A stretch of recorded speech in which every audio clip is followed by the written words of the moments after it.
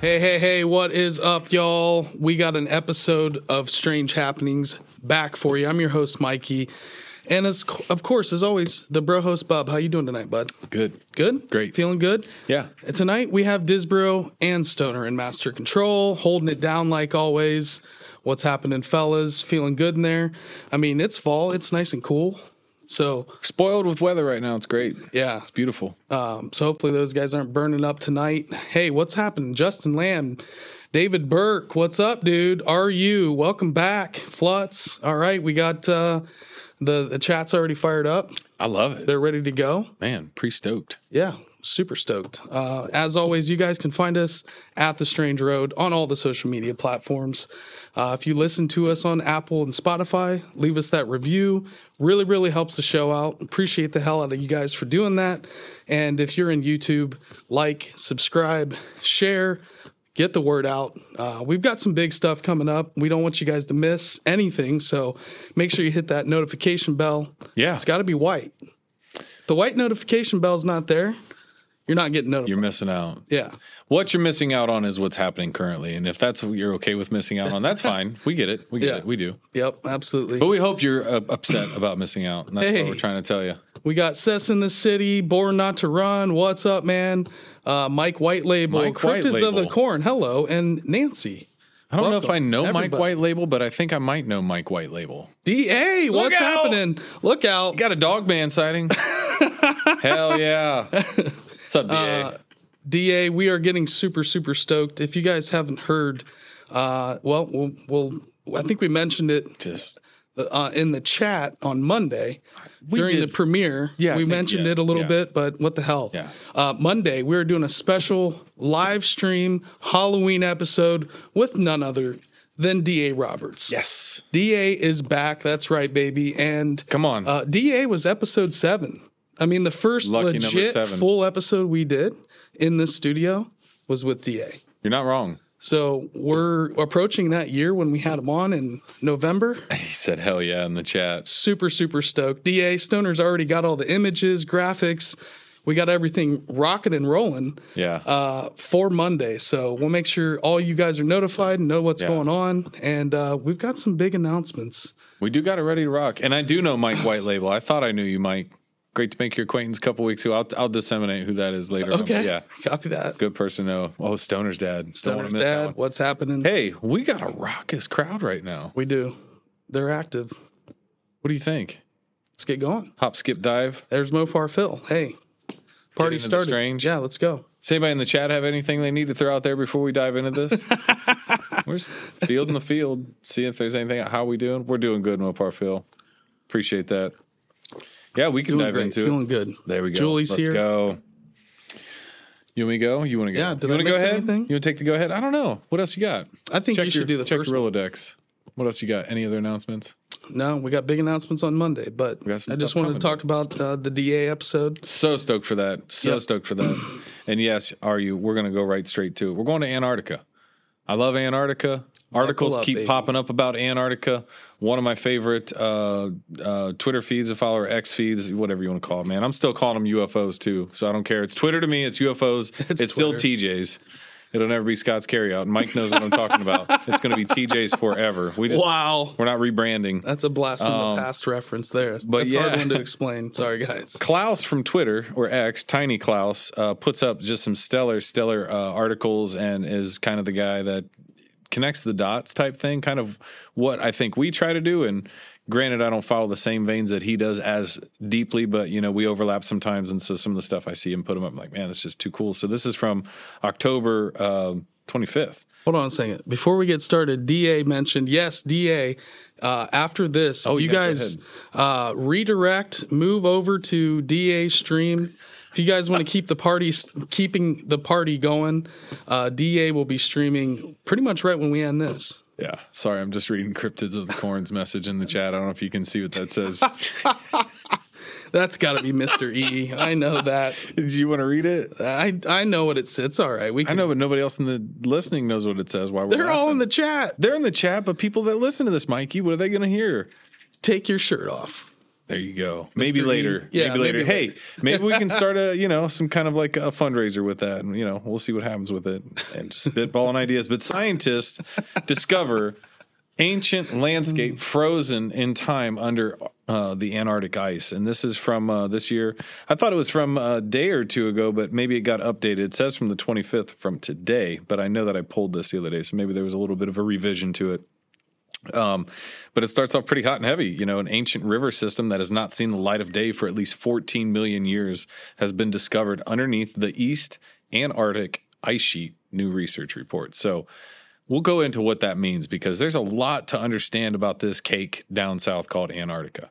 It's not a simple clear cut, it's just a bunch of ice down there, right? That's what we're going to find out. And then even with the ice, it's not just simple ice. Like, it's got some pretty complex patterns to it and how it evolves. It's almost like a living being, it seems like, but I know it's not, right? I'm not going that far with it. A living mystery.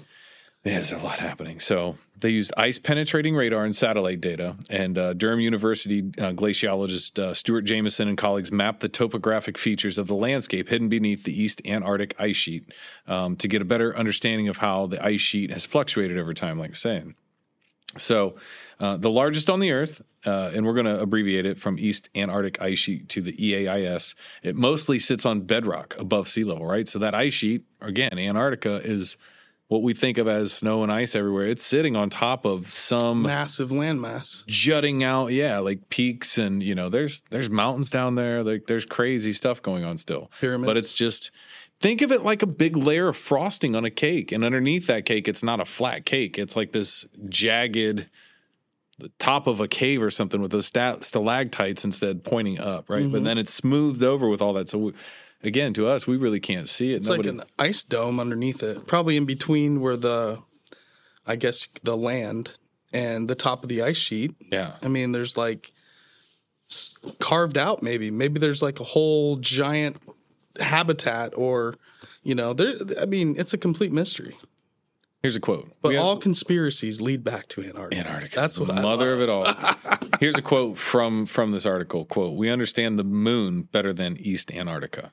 Why is it we always know more about the moon than Antarctica or about the ocean? Yeah. We just don't know. So University of Tasmania polar scientist Matt King, an author on the modeling study, said last year, so we don't yet fully understand the climate risks that will emerge from this area. So what happens if this ice melts? What does that do to sea levels? What does that do in a lot of ways, right? So in this new study, Jameson and colleagues went searching for more granular details of the EAIS the ice sheet in its past, written in ancient features of the land beneath the Aurora and Schmidt basins, inland on the Denman and Totten glaciers. So they said, quote, "As ice sheets fluctuate, they modify the landscape upon which they rest, leaving a fingerprint. But it is rare to find unmodified landscapes that record past ice conditions." And that's what we're dealing with here. The EAIS formed around 34 million years ago when Antarctica iced over, and has advanced, retreated, thickened, thinned, as temperatures rise and fall. Mm-hmm. So, but that general piece has just kind of been there. And, if you lived in a climate like that, where if you had this like ball of ice, you could probably leave it outside and it would, over the years, grow and change and gain a little, lose a little, but, would ultimately kind of be this living piece of ice in a certain way. But they said the ice sheet remained fairly stable for the last 14 million years. It covers the vast eastern part of the Antarctic continent, yet the extent of ice sheet retreat during warm intervals, remains uncertain, so we're not sure yet.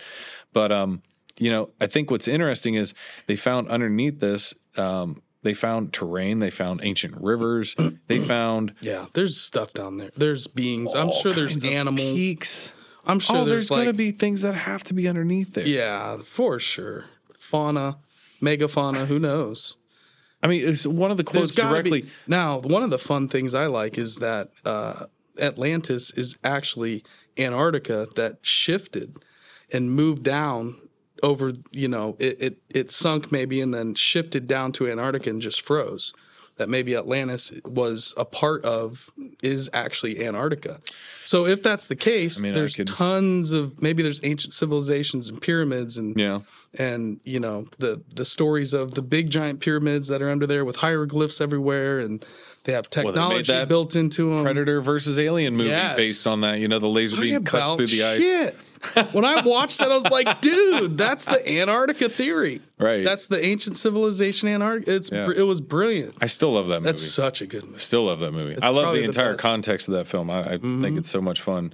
One of my favorite parts is just the last part of this is just a quote. And granted, I skimmed over a lot of this because I'm not really trying to get into the whole. I don't really look at it from the global standpoint of global warming and this and that. I'm more interested in what's underneath all the ice like you are, right? Scientists and glaciologists and geologists might look at it for different reasons, but what we want it for is because we're saying there's probably stuff under there. Not probably. We know that there's land masses under there, so there's just things to be discovered yet. And, we can go everywhere else. We can research everything else. We did get maybe jungles in our comments on what? One of our videos that went kind of semi-viral at one point about an Antarctica clip that we had. We found out later that apparently was BS. You can go to Antarctica pretty easily.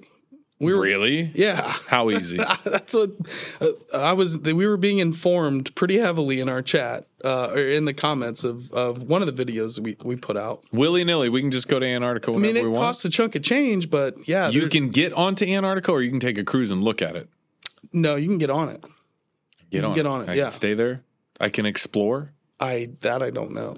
But getting into it, I think is it's not impossible from what I understand.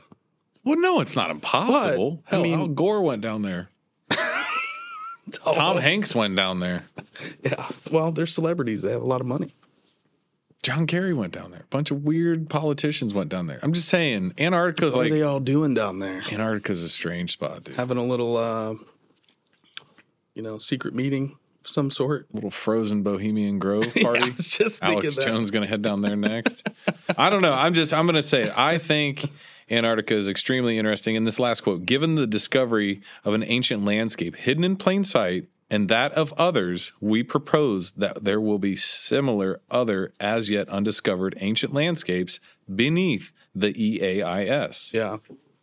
So they're already foreshadowing like, hey, look, it's going to come about. Like we're going to find more stuff. And I'm not even, born not to run, the pyramid, the mountain and stuff. I get it. Like, that's the other part of it, too, is like, looks like it has finding some of the cool stuff or, is there a pyramid down there? Is there, a New Schwabenland, all the crazy stuff. The secret even Nazi beyond base all, right, with flying saucers. Even beyond all that, just that spot of Earth is Bo Diddley. But you should call Antarctica Bo Diddley. That's how much we know about it. We know Bo Diddley. Bo Diddley. As much as you knew about organisms. I want to stick a flag. I want to stick a flag in Antarctica if I ever get there. And I want to claim it Bo Diddley. Bo Diddley. Yeah. Bub was here. Bo Diddley. That should be your new nickname, Bo Diddley. We know Bo Diddley about it, but yeah. That's my story on it, and that's what I found interesting. Wow, that's the most news that's actually come out of Antarctica in a very long time. You don't hear much about it, do you? No. You don't. A lot of conspiracy theories. There's a lot of good conspiracies on it. If you really want to listen to some good ones, I know Linda Moulton Howe did a few where she was talking with, and I don't know if it was Operation like a special High ops. Jump. No, not even that. Like recent ones where, like people in helicopters for like government and black ops and this and that. I don't remember what it was on. If it was on like some podcast that I heard her on, but it was a guy kind of recounting like, again, the whole like that there's UFOs down there. Bases, that, that's what I'm saying. I find it to be one of the most interesting places. I want to believe that. It sucks that it's that cold down there. Yeah. It'd be nice if it was a little warmer. Yeah. I mean, that's why it's a mystery too. But what if? Negative 135 degrees. Okay, let's just do a real quick extrapolation though. If that ice is that thick, and we always talk about, UFOs going underwater and maybe they have bases underwater. Sure. But I mean, what if they just have bases underneath the ice? Yeah, way down just under. Fly underneath the glaciers up into it. Yeah. Sure, like you said, if the land probably has there's got to be some volcanic activity underneath it, at least. So the vents, it's got to come up through the ice. There's got to be bubbles of air. I'll tell you what, between the ice and the land. It's so funny you said that too. I went on this real weird personal rabbit hole the other day where I went through. I was trying to find another article. I just was like, man, I'll find something else to throw in there. And I went on this tangent of like the deepest holes that have been drilled on the earth. Oh, yeah? How deep do you think humans have drilled on this planet? Just take a wild guess in feet or miles. Oh, 4 miles. Nope. 50 miles. No. Way less? It's only like 30 miles to the mantle. 30 miles? 30 miles to the mantle. We haven't got that close. We got 7 miles. So like 41,000 feet down or whatever it was. Yeah. They said it got to a point where like the rock isn't rock. It's like molten and liquid, and like their drill bits are basically melting and like warping. But the Russians were doing it. We were doing it. Just like, to see what's up. Just to understand. Yeah. Just to make giant holes as deep as we could get them. And core samples and just understand what was happening. And it's just wild thoughts though of like, man, 41,000 feet. Yeah. That's an impressive hole you're drilling there. Anyhow, that's my soapbox on that. You want to do the weird Appalachian, the woodshed article here? I like that. Yeah, I love the title. Who sent this? Somebody in the chat. I love the site. We'll shout you out. And I feel like it was maybe Jeffrey Wilson. Ooh, Nancy K said Russia is drilling again now. Man, I'm telling you, they're curious. The hellhole in Russia. There you go, Prometheus. There Lens it is. Podcast, nice. Prometheus Lens. What's up? Heck yeah. What's happening? I'm guessing that's Justin. In there, I'm interested in people drilling really deep, weird holes. Yeah. I'm interested in the governmental mountain cave stuff, like all that's anything subterranean. Don't get me wrong. I don't want to go, Jesus, look at that. I don't want to go into it because I get a little bit claustrophobic, but I would like to see some of those like underground cities where they got the salt mines and they store all kinds of film and stuff because it's like humidity controlled and temperature controlled. Like it's the archives. Best. Right. Well, archives. Hey. The Sphinx, the old story of the lost archives or the Akashic records, the hidden chamber underneath the Sphinx. That'd be a great place to store things. Right. Really dry desert, under the ground, temperature controlled. You got a bunch of scrolls. God, we got to get under that, Paul. That's been one of my obsessions for a long time. We'll get there. We'll talk about that one too. We got a lot of talk. Yeah, I don't know who sent this to me, but you guys should go check out Prometheus Lens podcast. We may have something cooking with Justin and Prometheus Lens. If you guys like ancient civilizations and they do a lot of giant stuff. Sign me up. We have a lot of similar interests, so that's how we kind of connected with Justin. But Weird Appalachia, Brown Mountain Lights by Lauren Stepp. And this was pretty recently. Ghosts, aliens, hissing balls of lightning. Everyone has a theory about Burke County, North Carolina's biggest mystery. It's rare that Dr. Daniel B. Canton, an astronomy professor at Appalachian State University in Boone, North Carolina, sees something in the sky he can't explain. But one evening, a few decades ago, Daniel witnessed a phenomenon he's still trying to wrap his head around. That night, the professor was driving home from Asheville when he decided to take a detour to Wiseman's View, an observation area perched above the western side of the Linville Gorge. For an hour, he stood there. As the wind whipped through the lonely canyon, he scanned the horizon intently, seeing nothing more than inky darkness. But right as Daniel turned to leave, a bright flash appeared overhead. For a few seconds, it lingered. Then, in an instant, it disappeared. I know it wasn't a satellite or an airplane, Daniel said, and it appeared much higher than a star. Daniel can only offer one explanation, the Brown Mountain Lights. First reported in 1854, the Brown Mountain Lights are mysterious orbs that hover above the eponymous peak in Burke County. Over the years, folks have developed many theories as to what causes these nighttime disturbances. So this is kind of like those Marfa lights, what Jeff Horan from Strangeology talked about, spirit lights. There's that big, huge, giant park. Your boy David Hatcher Childress writes about it in the Big Bend National Park down in Texas. Yeah. And you get in that area and they have like Skinwalker Ranch has that side of the mountain where it just lights up. And that's been filmed and photographed many, many times throughout the years. I would love to just camp out in the middle of the desert somewhere. So like that. These mountains have these weird phenomenon with these lights. It's the first time I've heard this, the Appalachian brown lights. So superstition sort of says the lights are ghosts of a mother and child murdered on the neighboring Jonas Ridge community. Meanwhile, in a bluegrass song, Brown Mountain Lights, early country music star Scotty Wiseman attributed the lights to the spirit of a trusty old slave searching for his long-lost master, a notion that manages to be both fanciful and offensive. Sir, that's offensive. Clearly. Yeah. Of course, extraterrestrial enthusiasts, have their own theories too. In 1965, for instance, furniture salesman Ralph Lyle visited Linville Gorge and said he witnessed a peculiar phenomenon. "I'm frightened and don't know what to do," he later wrote. "One light moved forward, and it's now about 10 feet from me, and it's glowing. I could read a newspaper by the shining of it." That's an interesting kind of a tidbit there. You know, like what would make him kind of just make that up? Rather than run for safety, Ralph claims he followed the anomaly through the forest to a secret cave. It's here that the orb introduced itself as a gas-based life form from Venus. Shut your mouth. Do not fear, the alien droned. There is no danger here. Long story short, Ralph supposedly traveled to Venus where the natives allowed him to fornicate with their voluptuous queen. Wait, what? Then, just like that, what? They shipped the North Carolina. They shipped North Carolina 50 Shades of Grays to Earth. Is that a book? Can I make a spoof on that instead of 50 Shades of Grey? Please do. Somebody should. 50 Shades of Grays. Well, that's the Interstellar book on BDSM. I know somebody probably that just got. He said Genesis 6 all over again. He ain't wrong. No, he ain't. Man, this just got salacious. Keep going. All right, here we go. We might put this behind a paywall if it gets a little too interesting. Then, just like that, they shipped the North Carolina boy back to Earth. Ralph chronicled his intergalactic travel and hookup in a 28-page pamphlet titled The Brown Mountain Lights. That pamphlet apparently ended up in the hands of a producer for The X-Files, who based the 1999 episode around the lights.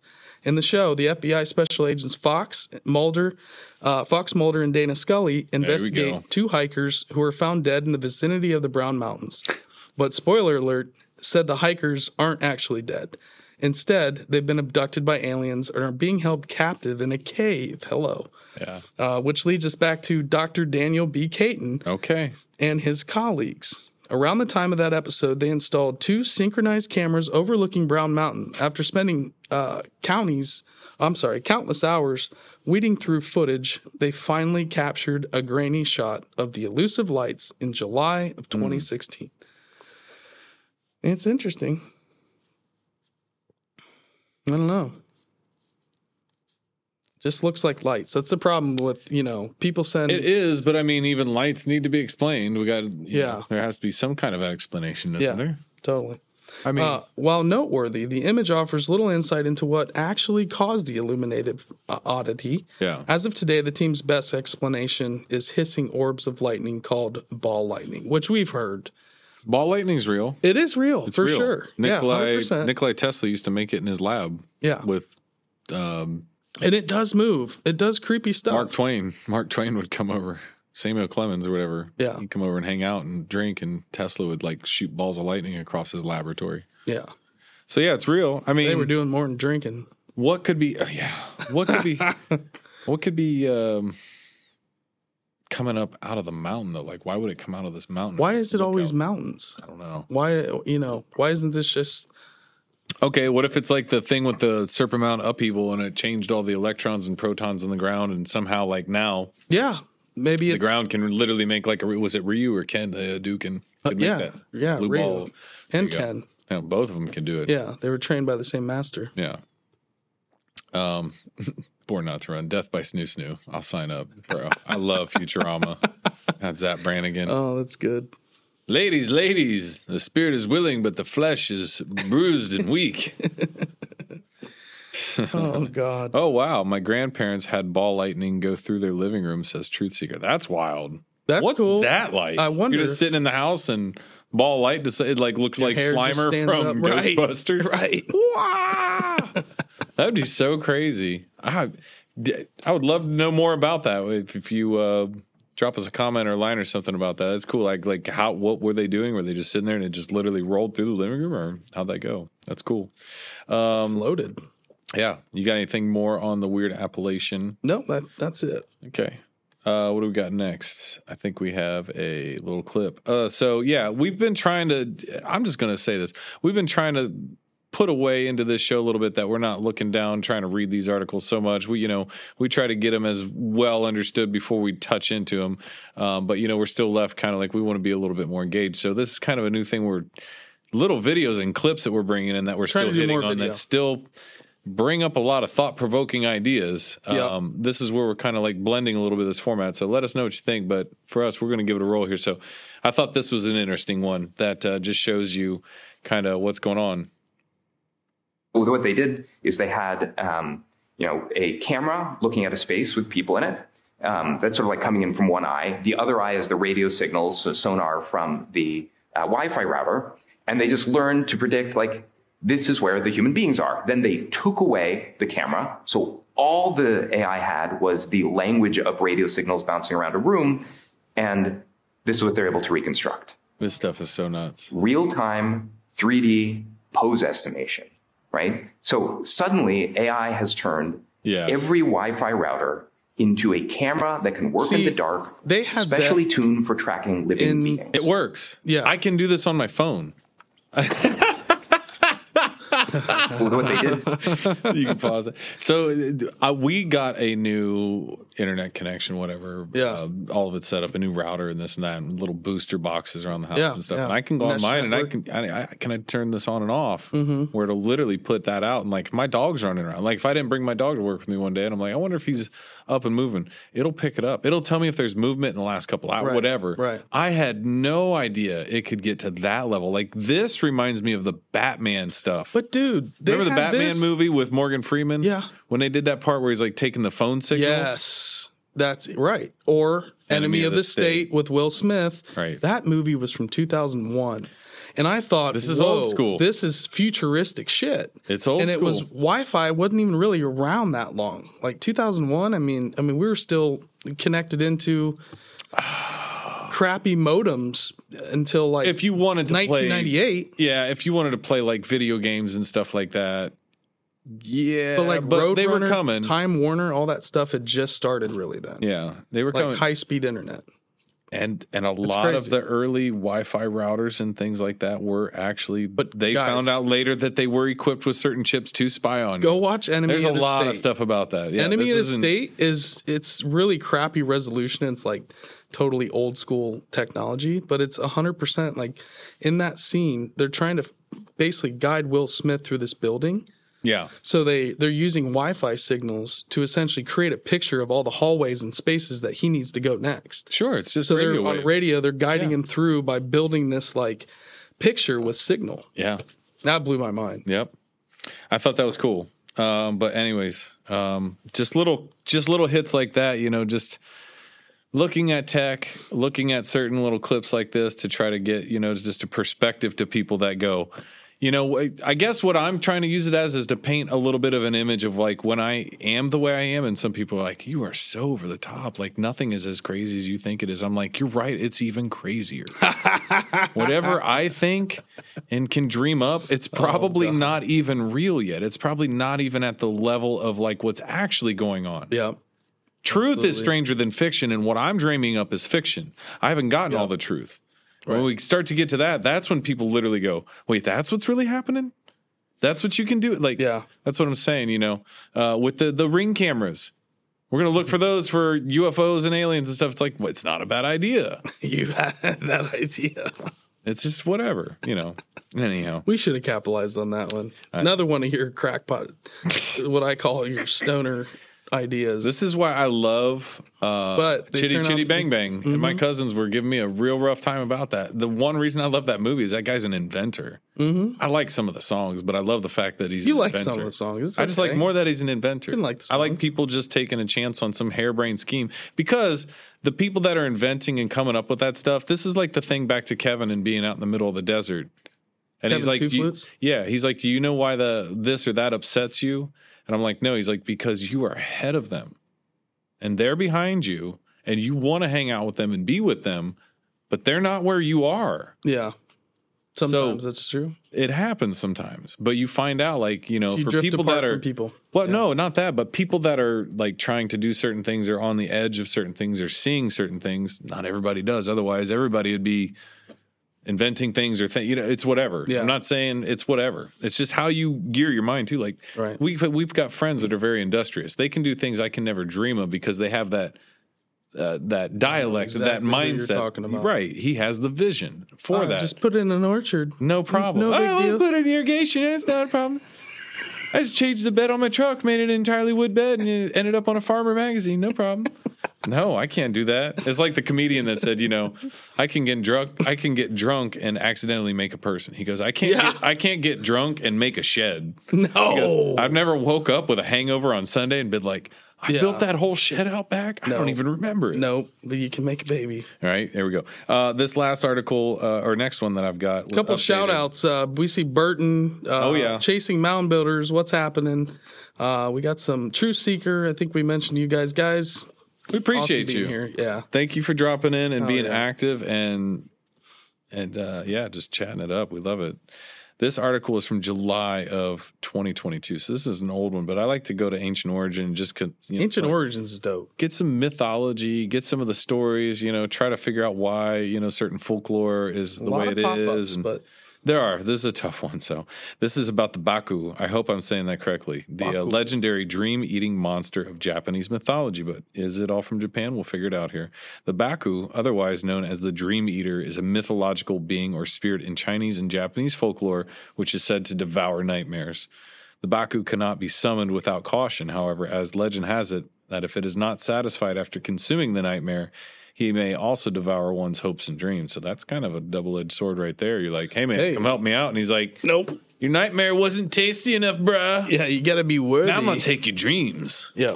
It's like, and make them into nightmares. Squeezing me hard here. They have a lot of dream mythology. It's cool. Like, I didn't know that. There's, It originally appeared in Chinese folklore, apparently. And the Chinese mythology had a tradition of hybrid monsters created from the parts of several animals, right? The quadripartite Mo of Chinese mythology was a fantastical monster made up of tiger paws, a cow tail, rhinoceros eyes, and an elephant trunk. So it's like, Jesus, man, you thought a duck-billed platypus was hitting the ugly stick on the way down. But the 9th century poet Bai Bo Zhui popularized the idea that drawings of this hybrid beast could ward off sickness and evil. It was only later believed between the 14th and 15th centuries that the mythological being appeared in Japan during what is known as the Muromachi period. Here the stories altered the powers of the mythological creature. While the Chinese Mo powers were apotropaic, the Japanese Baku was imbued with the ability to fend off nightmares. I like that one. I'll take the fend off the nightmares. While the Baku was deemed to be a spiritual being, it had a well-defined appearance. The Baku was a chimera, a mythological beast comprised of a variety of parts from other animals, typically depicted with a bear's body and an elephant's trunk, tiger's paw, an oxen tail, and rhino's ears and eyes. They say in the Japanese legends that the Baku was created by the spare pieces that were left over when the gods finished creating all the other animals. So that's pretty wild, man. I mean, just one, why generate some of these things?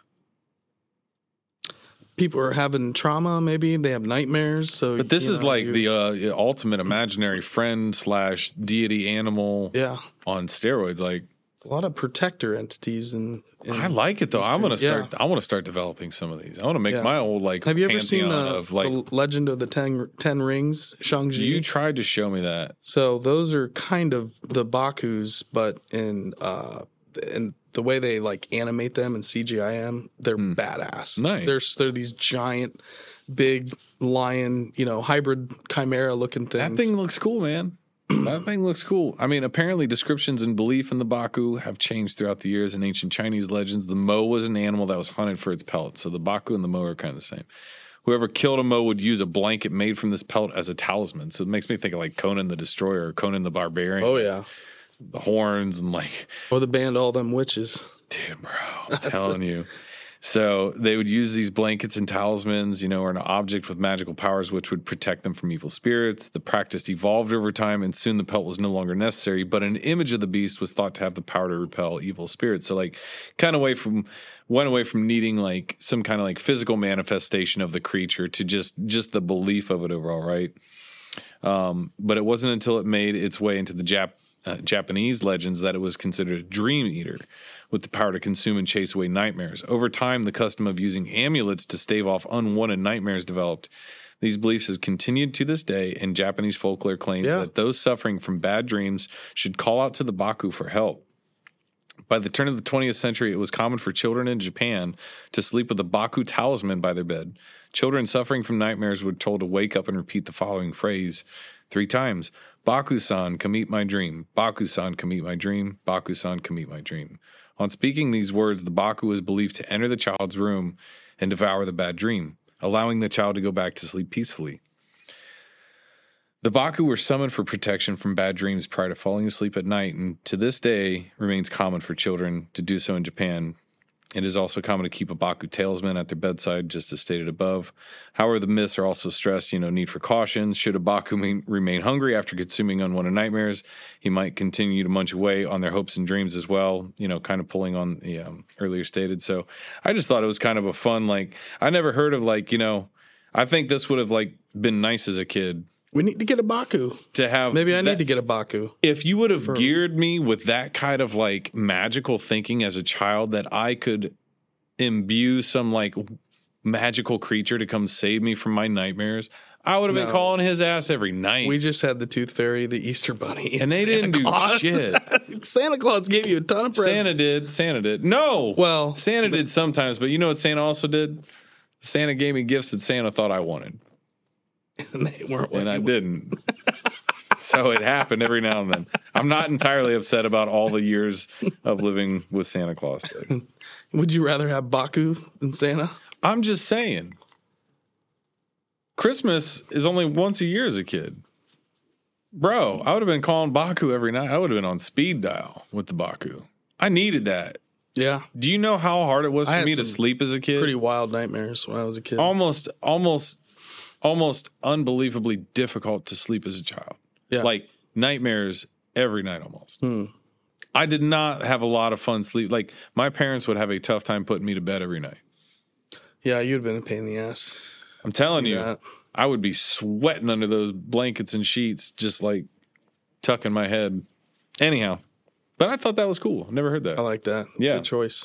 I'm going to put you on this next one. You coming back to read any? You're not. I don't think so. All right, never mind. You know what? I'm going to keep rolling on. Taking the rest of the episode. Mike's taking the go-ahead route, ladies and gentlemen. Hey, Burton Moran, thank you so much. Super chat. You cover that. Chat. No, you cover the chat. You encounter a Baku, get to one weapon. What's the one weapon of choice? Boy, one weapon of choice. Oh, what a great question, Burton. Nunchucks. I'm a nunchuck guy. There you go. Michelangelo, it's a thing. I think that's a fair statement. Golf club, nunchucks, I don't know. One or the other. Yeah, appreciate that, Nancy K. I've definitely had some sleep paralysis. I've had some interesting. I actually don't dream much anymore. It's very infrequent that I ever dream.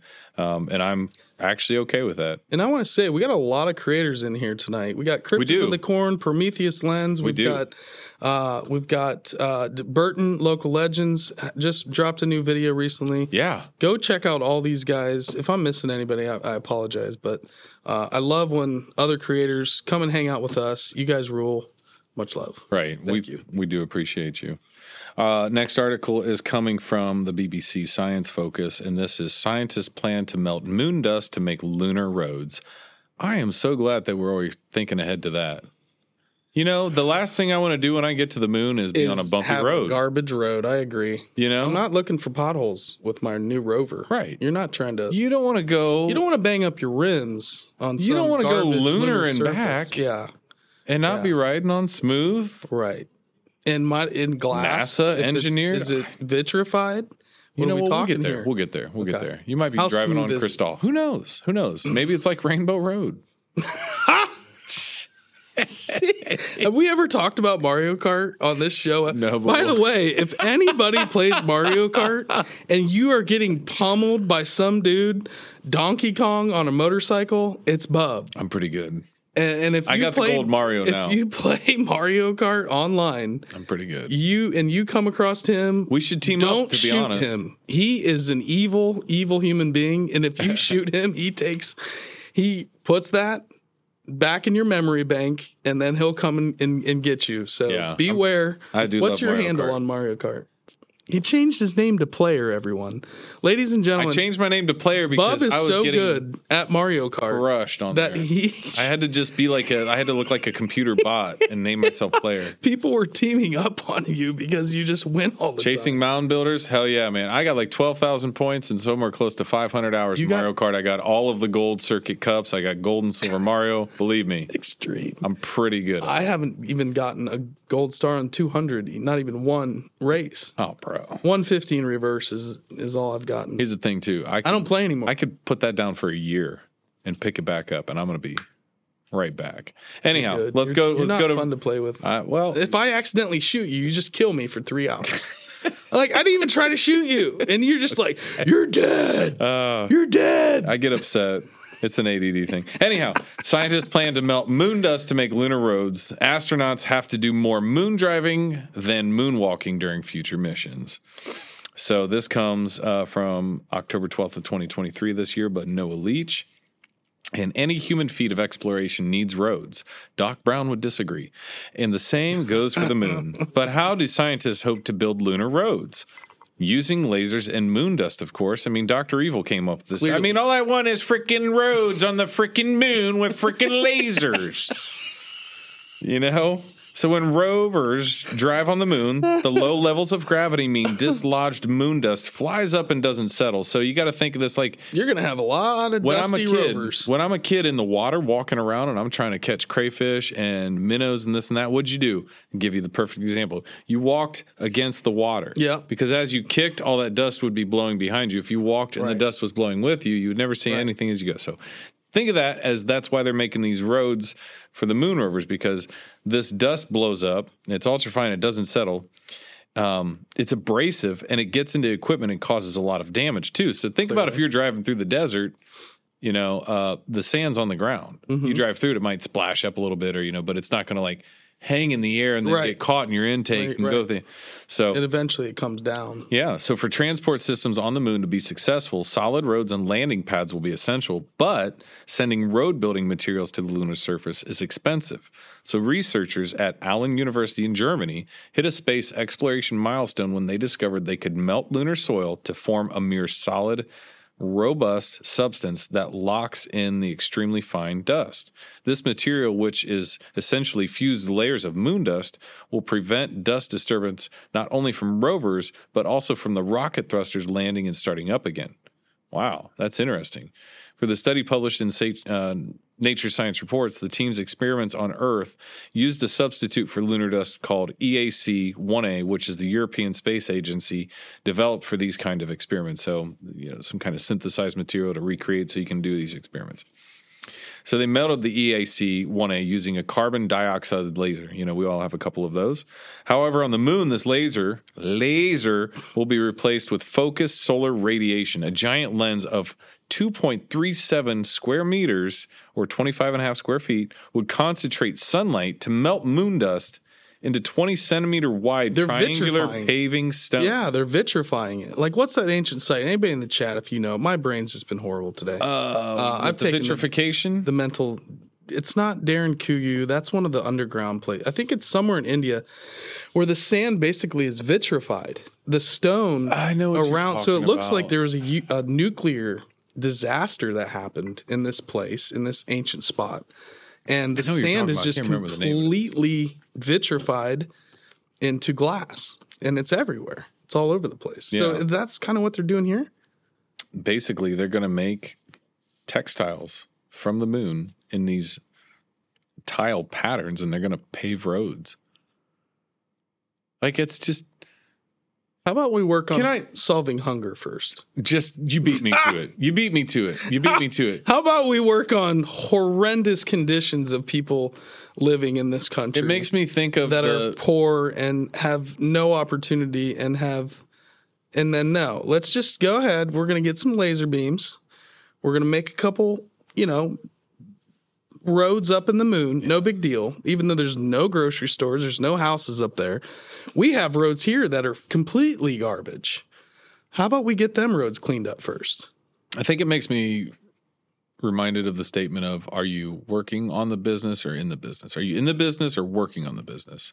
That kind of thought process on humanity as a whole now is like, are we, like, I think we're doing both. Like, we're going forward we're far. Going full extreme. But we're not already, we're leaving a lot of people behind. Man, progress is complete now, especially with AI. It's going to supercharge. Progress is just like, everything that's happening out here in Columbus, Ohio, with the Intel plant going in. Man, it's like, hey, let's just put all the blinders on and go full steam ahead with all these massive factories and all this crazy stuff coming in, and we'll worry about 20 years down the road whether or not we can support how much water they need or any of these issues. Like any city or town goes through these things. It's just like lots of problems could be solved before we start paving lunar roads. Sure. That's the whole thing. It's that's the frustration of it. It's maybe the sentiment of like, this is why we can't have nice things type thing. Mm-hmm. Well, they're gonna have nice roads up at the moon. It's just nobody's up there to drive anything around on them. I don't know why they need to build roads up there. Where are you going? What are you doing? What are you doing up there? Is there that much happening? Is there going to be that much happening? Well, there's bases up there, apparently. Maybe that's what not currently rages to. Well, not what the fun conspiracy, the fun of discussions of it. Yeah, massive bases on the moon and ancient structures on the moon. Maybe there's teams up there. Who the hell knows? You come to tell me we haven't been to the moon. We haven't been back to the moon. Of course we have. Hold on, that's a whole different show. We might need to do a show on that. We'll have to go. Stoner really wants us to do a show on the moon. We should do a show. There's a lot there. That would be a Stoner. What'd you say? A lot of corn on that cob. That's a lot of butter, a lot of salt. There's a lot of corn on that cob. The moon discussion will not go down easy. Yep. Here's an interesting one. And this, again, is not a current, like, super relevant because it's a year old, but I don't know if I've ever read this article before. Thailand bombs the country with tree seeds. Yeah, hey. That's the kind of bombs I can get behind. This is... Sorry, I'm not trying to get anybody riled up, but these are the bombs I'm looking for. Dropping peace bombs, seed bombs. All gravy with me, man. Yep. And this is from last year, like I said, of this month, and it comes from ScienceNature.com, and basically says deforestation is a recurrent problem in practically the entire world, right? So recovering the damage done in recent years as a result of large industries and land depredated for agriculture and livestock is a difficult task. But Thailand believes it has found the best solution: fast, simple, and effective. A little more than a month ago of 2022, like I said, of October, the country used military airplanes to bomb the forest, not with destructive fire, but with seed bombs. They were made with native species in order to recover the degraded areas. The Thai government plans to implement a pilot project for the next 5 years in which the results of reforestation from the air will be evaluated and monitored. However, the expectation is the benefits will be visible by the end of 2019. How could it be by the end of 2019? When did you start doing this? It was written in 2022. Anyways, we're going to press on. First mission was carried out in the forested region of, I'm not going to say. The planes flew over an area of more than 800 hectares, launching the seed bombs. Technique used is to plant seeds already prepared and with great conditions to be transformed into a tree. So there's a little bit of a process to it. It's not like, super willy-nilly. They've got an idea of how to go about this. The concept of seed bombs was created by Japanese named Fukuoka, author of a method of natural agriculture. Over time, the technique has been developed and perfected with the strategy of aircraft and can be achieved to plant approximately 900,000 trees in a day. 900,000? Are you kidding me? The pumps include seeds of local trees wrapped in a mixture of earth, clay, and compost to facilitate germination. The Thais hope that with this initiative, it is possible to recover degraded forests and regreening as before. Like, that's amazing. I'll tell you what, in another weird way of you've got like Thailand dropping these bombs to make new trees, I will never forget when we were in New Zealand, there was one point where they were talking about, they had these groups and these efforts in New Zealand where like they would fly around in helicopters with dart guns and they would dart gun these trees that they didn't want to grow there anymore, and it would inject them with this poison, and it would like kill these non-native species off. So weird, the geoengineering, but like it just goes to show you. I mean, I've read the articles before, like, you know, just there's like one random dude where he's like, you know what, I'm going to plant 1 million trees. And Johnny Appleseed. Well, not just Johnny Appleseed, but the real life people that do it. There are real life people that do that stuff. Oh yeah, you know what I mean? Yeah, but they do. And there's a story of that like 16-year-old kid who just go do it. Raised a bunch of money and got a bunch of trees to get, like, got all these nurseries to donate the trees, and then they just been planting like entire forests. Go do it. Entire mountainsides. Get it. It's good. Got to help out the environment. Nice backhoe. Let me get in that backhoe. I'll plant you some trees. What's the old cliche? Planting trees that you know you won't spend time under the shade of. You know, leaving something for the next generation. Right. Like, you know, there's something about that. Like, you know, it's not for me. I'm not building it for the purpose of it being for me, but you know, you want to be a good steward. You want to leave something behind to everybody else that's, you know, going to inhabit this planet. My old neighbor Ron taught me how to clone trees. Just take a branch, cut it, pull the phylum all the way up, about 2.5, 3 inches. Let it sit in a 5-gallon bucket of water. Just let it sit there for about 2-3 weeks. Gets a little spider. Starts growing roots. Take that, put it in a big giant pot. You got a tree, bud. Yeah. And it's literally just becomes a tree. And I'll tell you what. It's so easy. I'll tell you what. That's real life wizardry. That's alchemy be almost. Shocked how easy it is. I know, but it's lost. I grew a Japanese maple that way. It's lost to people. In my old place. Dude. I didn't own it. I was renting, so that landlord has a Japanese maple that I cloned from a branch. And I went over there not too long ago. Still kicking. I can't do stuff like that. I'm more like the steward of things that drop and plant. Like I got all those little like ferns or not ferns, but those pines that somehow, like those pine bushes. Yeah. Like in front of my house, that thing that's like 3 or 4 feet tall, start off like 1.5 inches tall. And I was like, squirrels planted it, man, you know, but I'm going to keep it going. I love gardening. I think it's endlessly fascinating. I love plants in general. I think they're super interesting. Me too. We're going to end this with what we started with earlier, talking about how we got some just like little clips of interesting bits and pieces here to kind of get some thought-provoking ideas going. So, Stoner, I'm going to let you start rolling the last 3 clips here. So we got one here that's starting off, and this is... And who is this guy? Marshall McLuhan. Phrase that information overload produces pattern recognition. Yep. This is the kind of reversal I mean. When you give people too much in the chat, is it loud enough? They instantly resort to pattern recognition, in other words, to structures. And I think this is part of the artist's world. The artist, when he encounters the present, the contemporary artist, is always seeking new patterns, new pattern recognition, which is his task, for heaven's sake. His great need, the absolute indispensability of the artist is that he alone, in the encounter with the present, can give the pattern recognition. There is that part's kind of interesting. Yeah.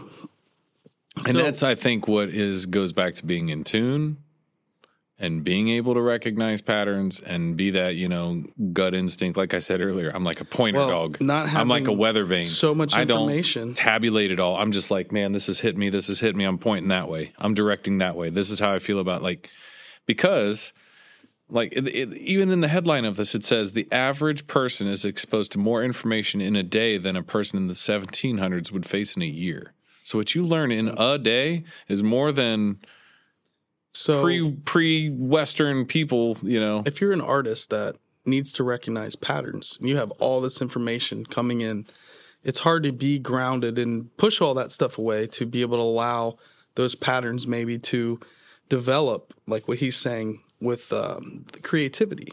You know, we're always looking for some kind of pattern in kind of everything we do. That's why we look at rock faces and go, oh, that's a face. That's some kind of an ancient monument. No, it's just...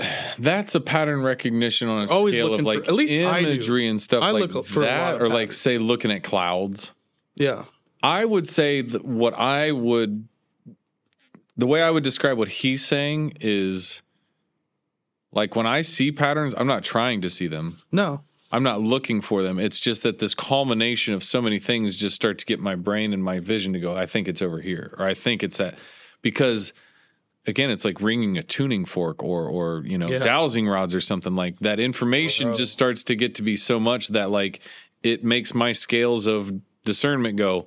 Again, why do I believe in Sasquatch to a greater extent? Because I've heard enough stories and I've heard enough credible evidence and witnesses that those scales just tipped to a point where I was like, I've never seen one. I don't know anybody that's ever seen one for real that could give me the unequivocal, but there's so much evidence anecdotally and this and that it's like, I'm going to put enough faith and trust in that. I think Sasquatch is probably real at this point. But again, that's the whole process of like gathering that information and getting to that point of where you go, what do you feel about it? And people that don't, people like, oh, you believe in Sasquatch. You know why they say that? Because they don't listen to the podcast. They don't listen to the people that go out and hunt and are in the woods and are like, you know what?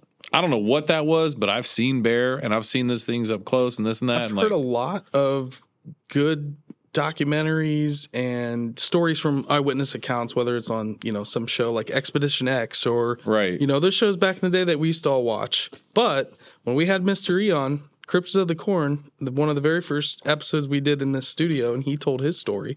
If you're still in there, Mr. E, that kind of pushed me over the edge. Because I'm not out there looking.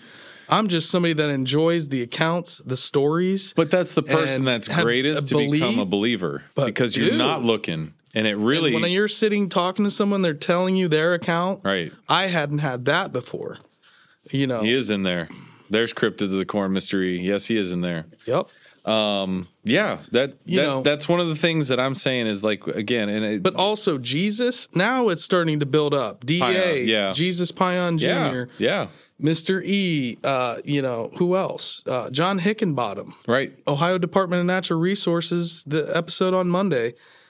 We've got a government employee telling us that it's not that he believes in Bigfoot, but he's telling us it's at least worth taking a look. Or at least keeping your ears important. Perked up if you hear something about it, yeah. Bro, chasing mound builders. Don't get me started. Sasquatch is likely a product of Atlantis. That's great. I love it. That's great.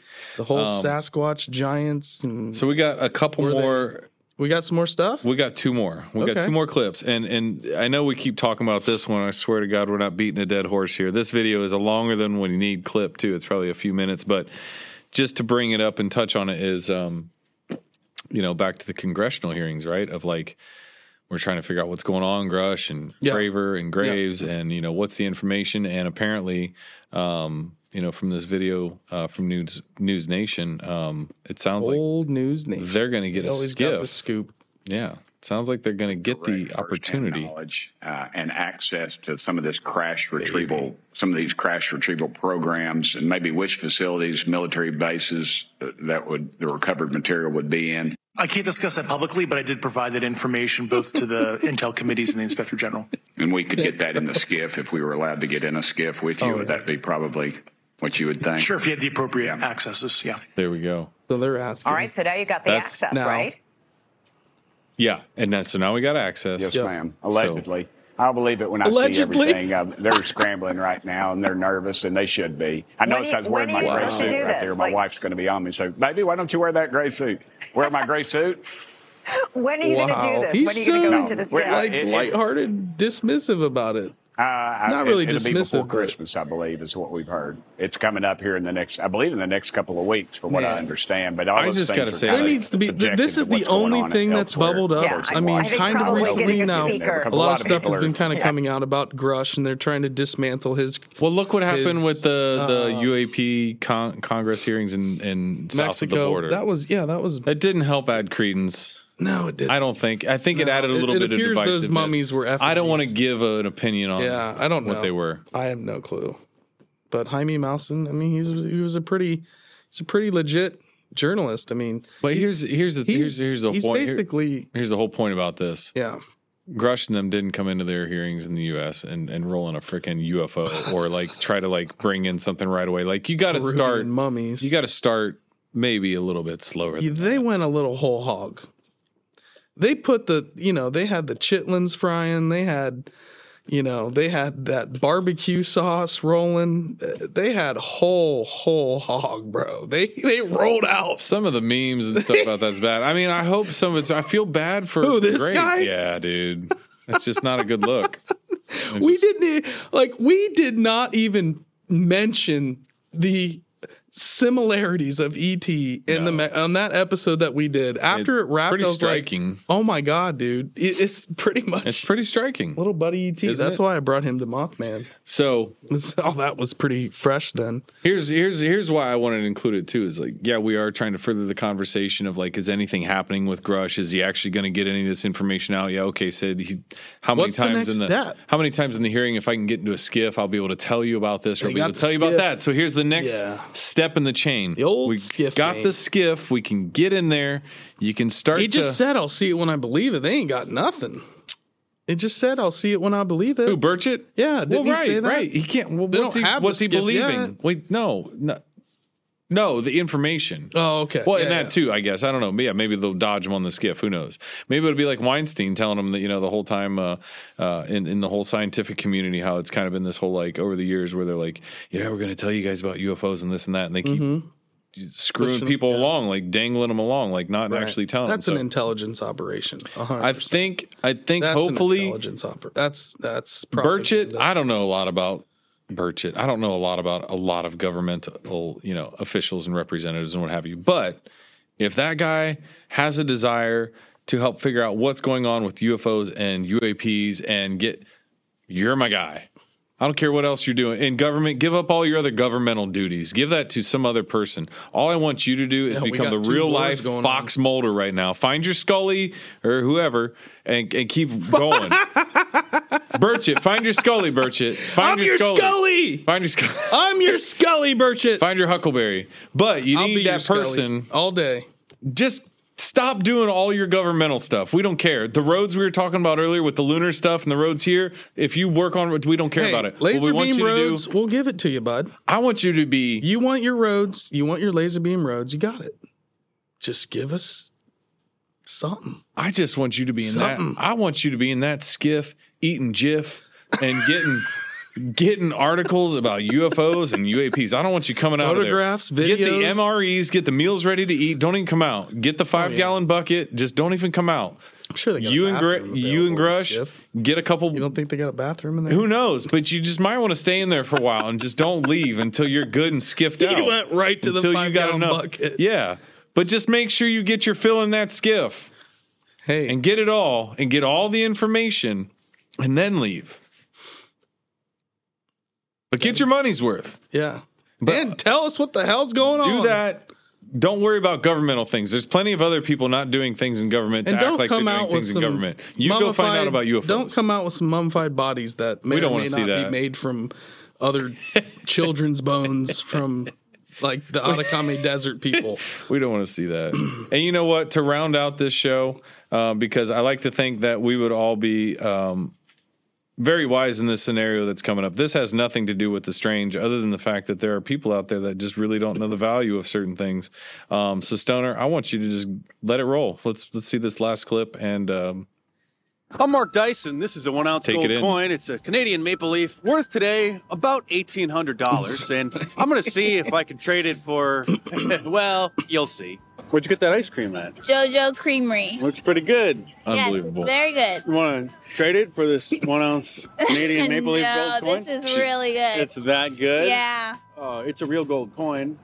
Are you sure it's not chocolate in there? It's not. Gold coin. Canadian What's gold coin right now? Right now about 1,800 still. Yeah, 1,800. Yeah. I'm okay. You're okay? I'm okay. It's that good of ice cream. It's that good. You should. It's down the street. What kind of watch is that? Tissot. Great watch. Swiss watch. About $500. $500. Yeah. That's a pretty good cheap one. Cheap one. Cheap one. Would you want to trade that for a 1-ounce Canadian maple leaf gold coin? I would not. You would not. No, I don't know the value in that though. I'm sure there's a lot though. Huh? It's gold, bro. Obviously, that's all you need. What do you think your watch is made out of? No idea. Is it real gold? Not that watch ain't made of gold. Maybe some gold. Maybe. I doubt it. Take it into this coin shop and they would verify. They would verify. Yeah, they could do like a magnetic test, do a ping test on it. Awesome. But here's the thing. If anybody knows who Mark Dice is, guy is one of the OG from like early 2000s, early YouTube. This guy used to do videos. He's kind of OG conspiracy. Back in the day. This isn't conspiratorial. This is just not the at all. state of affairs of today. He used to come on Alex Jones' show all the time. Before Alex Jones kind of went a little cuckoo. Now he's coming back around. Yeah. But when he was, like libertarian Alex Jones. Nancy. Girl never trades her ice cream.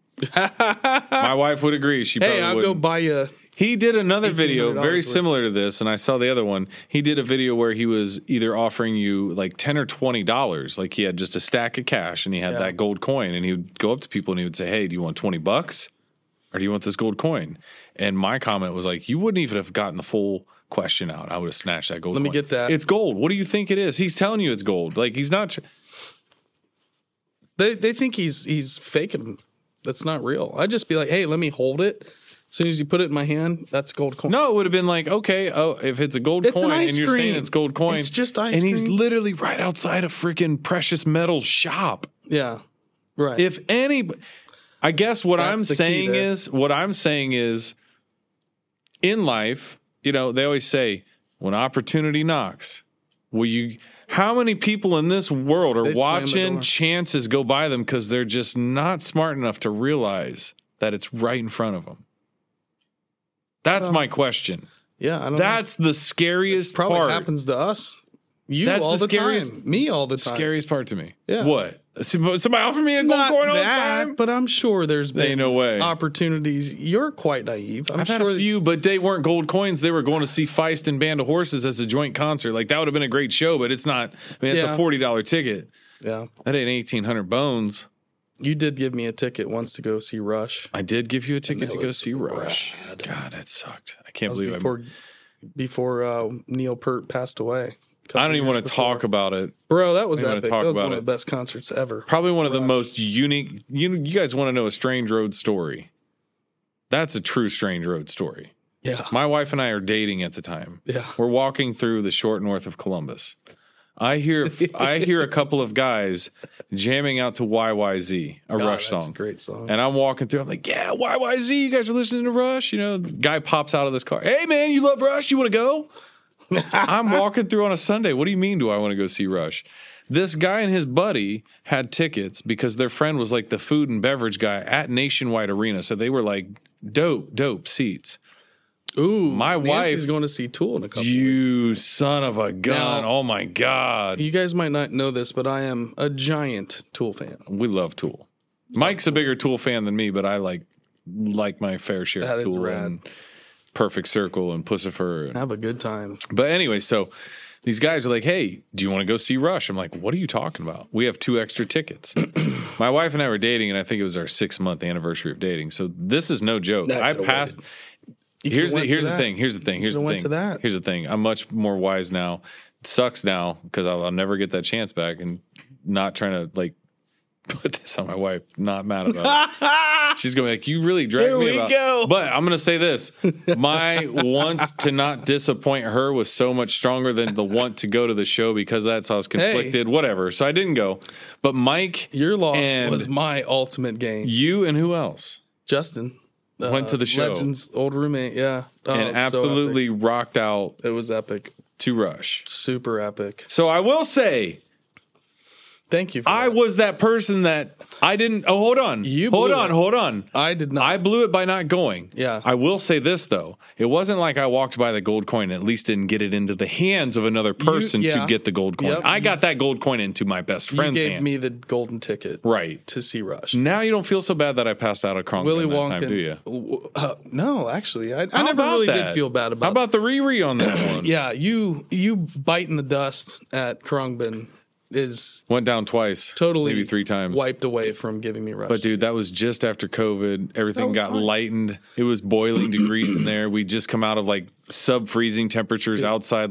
The bass player steps up on a UFO that they had created and fashioned with lights. I think she did something to me that night. She stepped up onto that UFO, and I looked at you to go like that, and you hit the ground right when she stepped up on the UFO. I think she did something that night. She did. She put voodoo stuff on you. I think she hit me with some of that sacral chakra or She's something a wild or other. lady. I don't know what happened. Wow, had a religious experience that night. Wow. Okay, well, took 2 left turns and a right. We're back to where we started.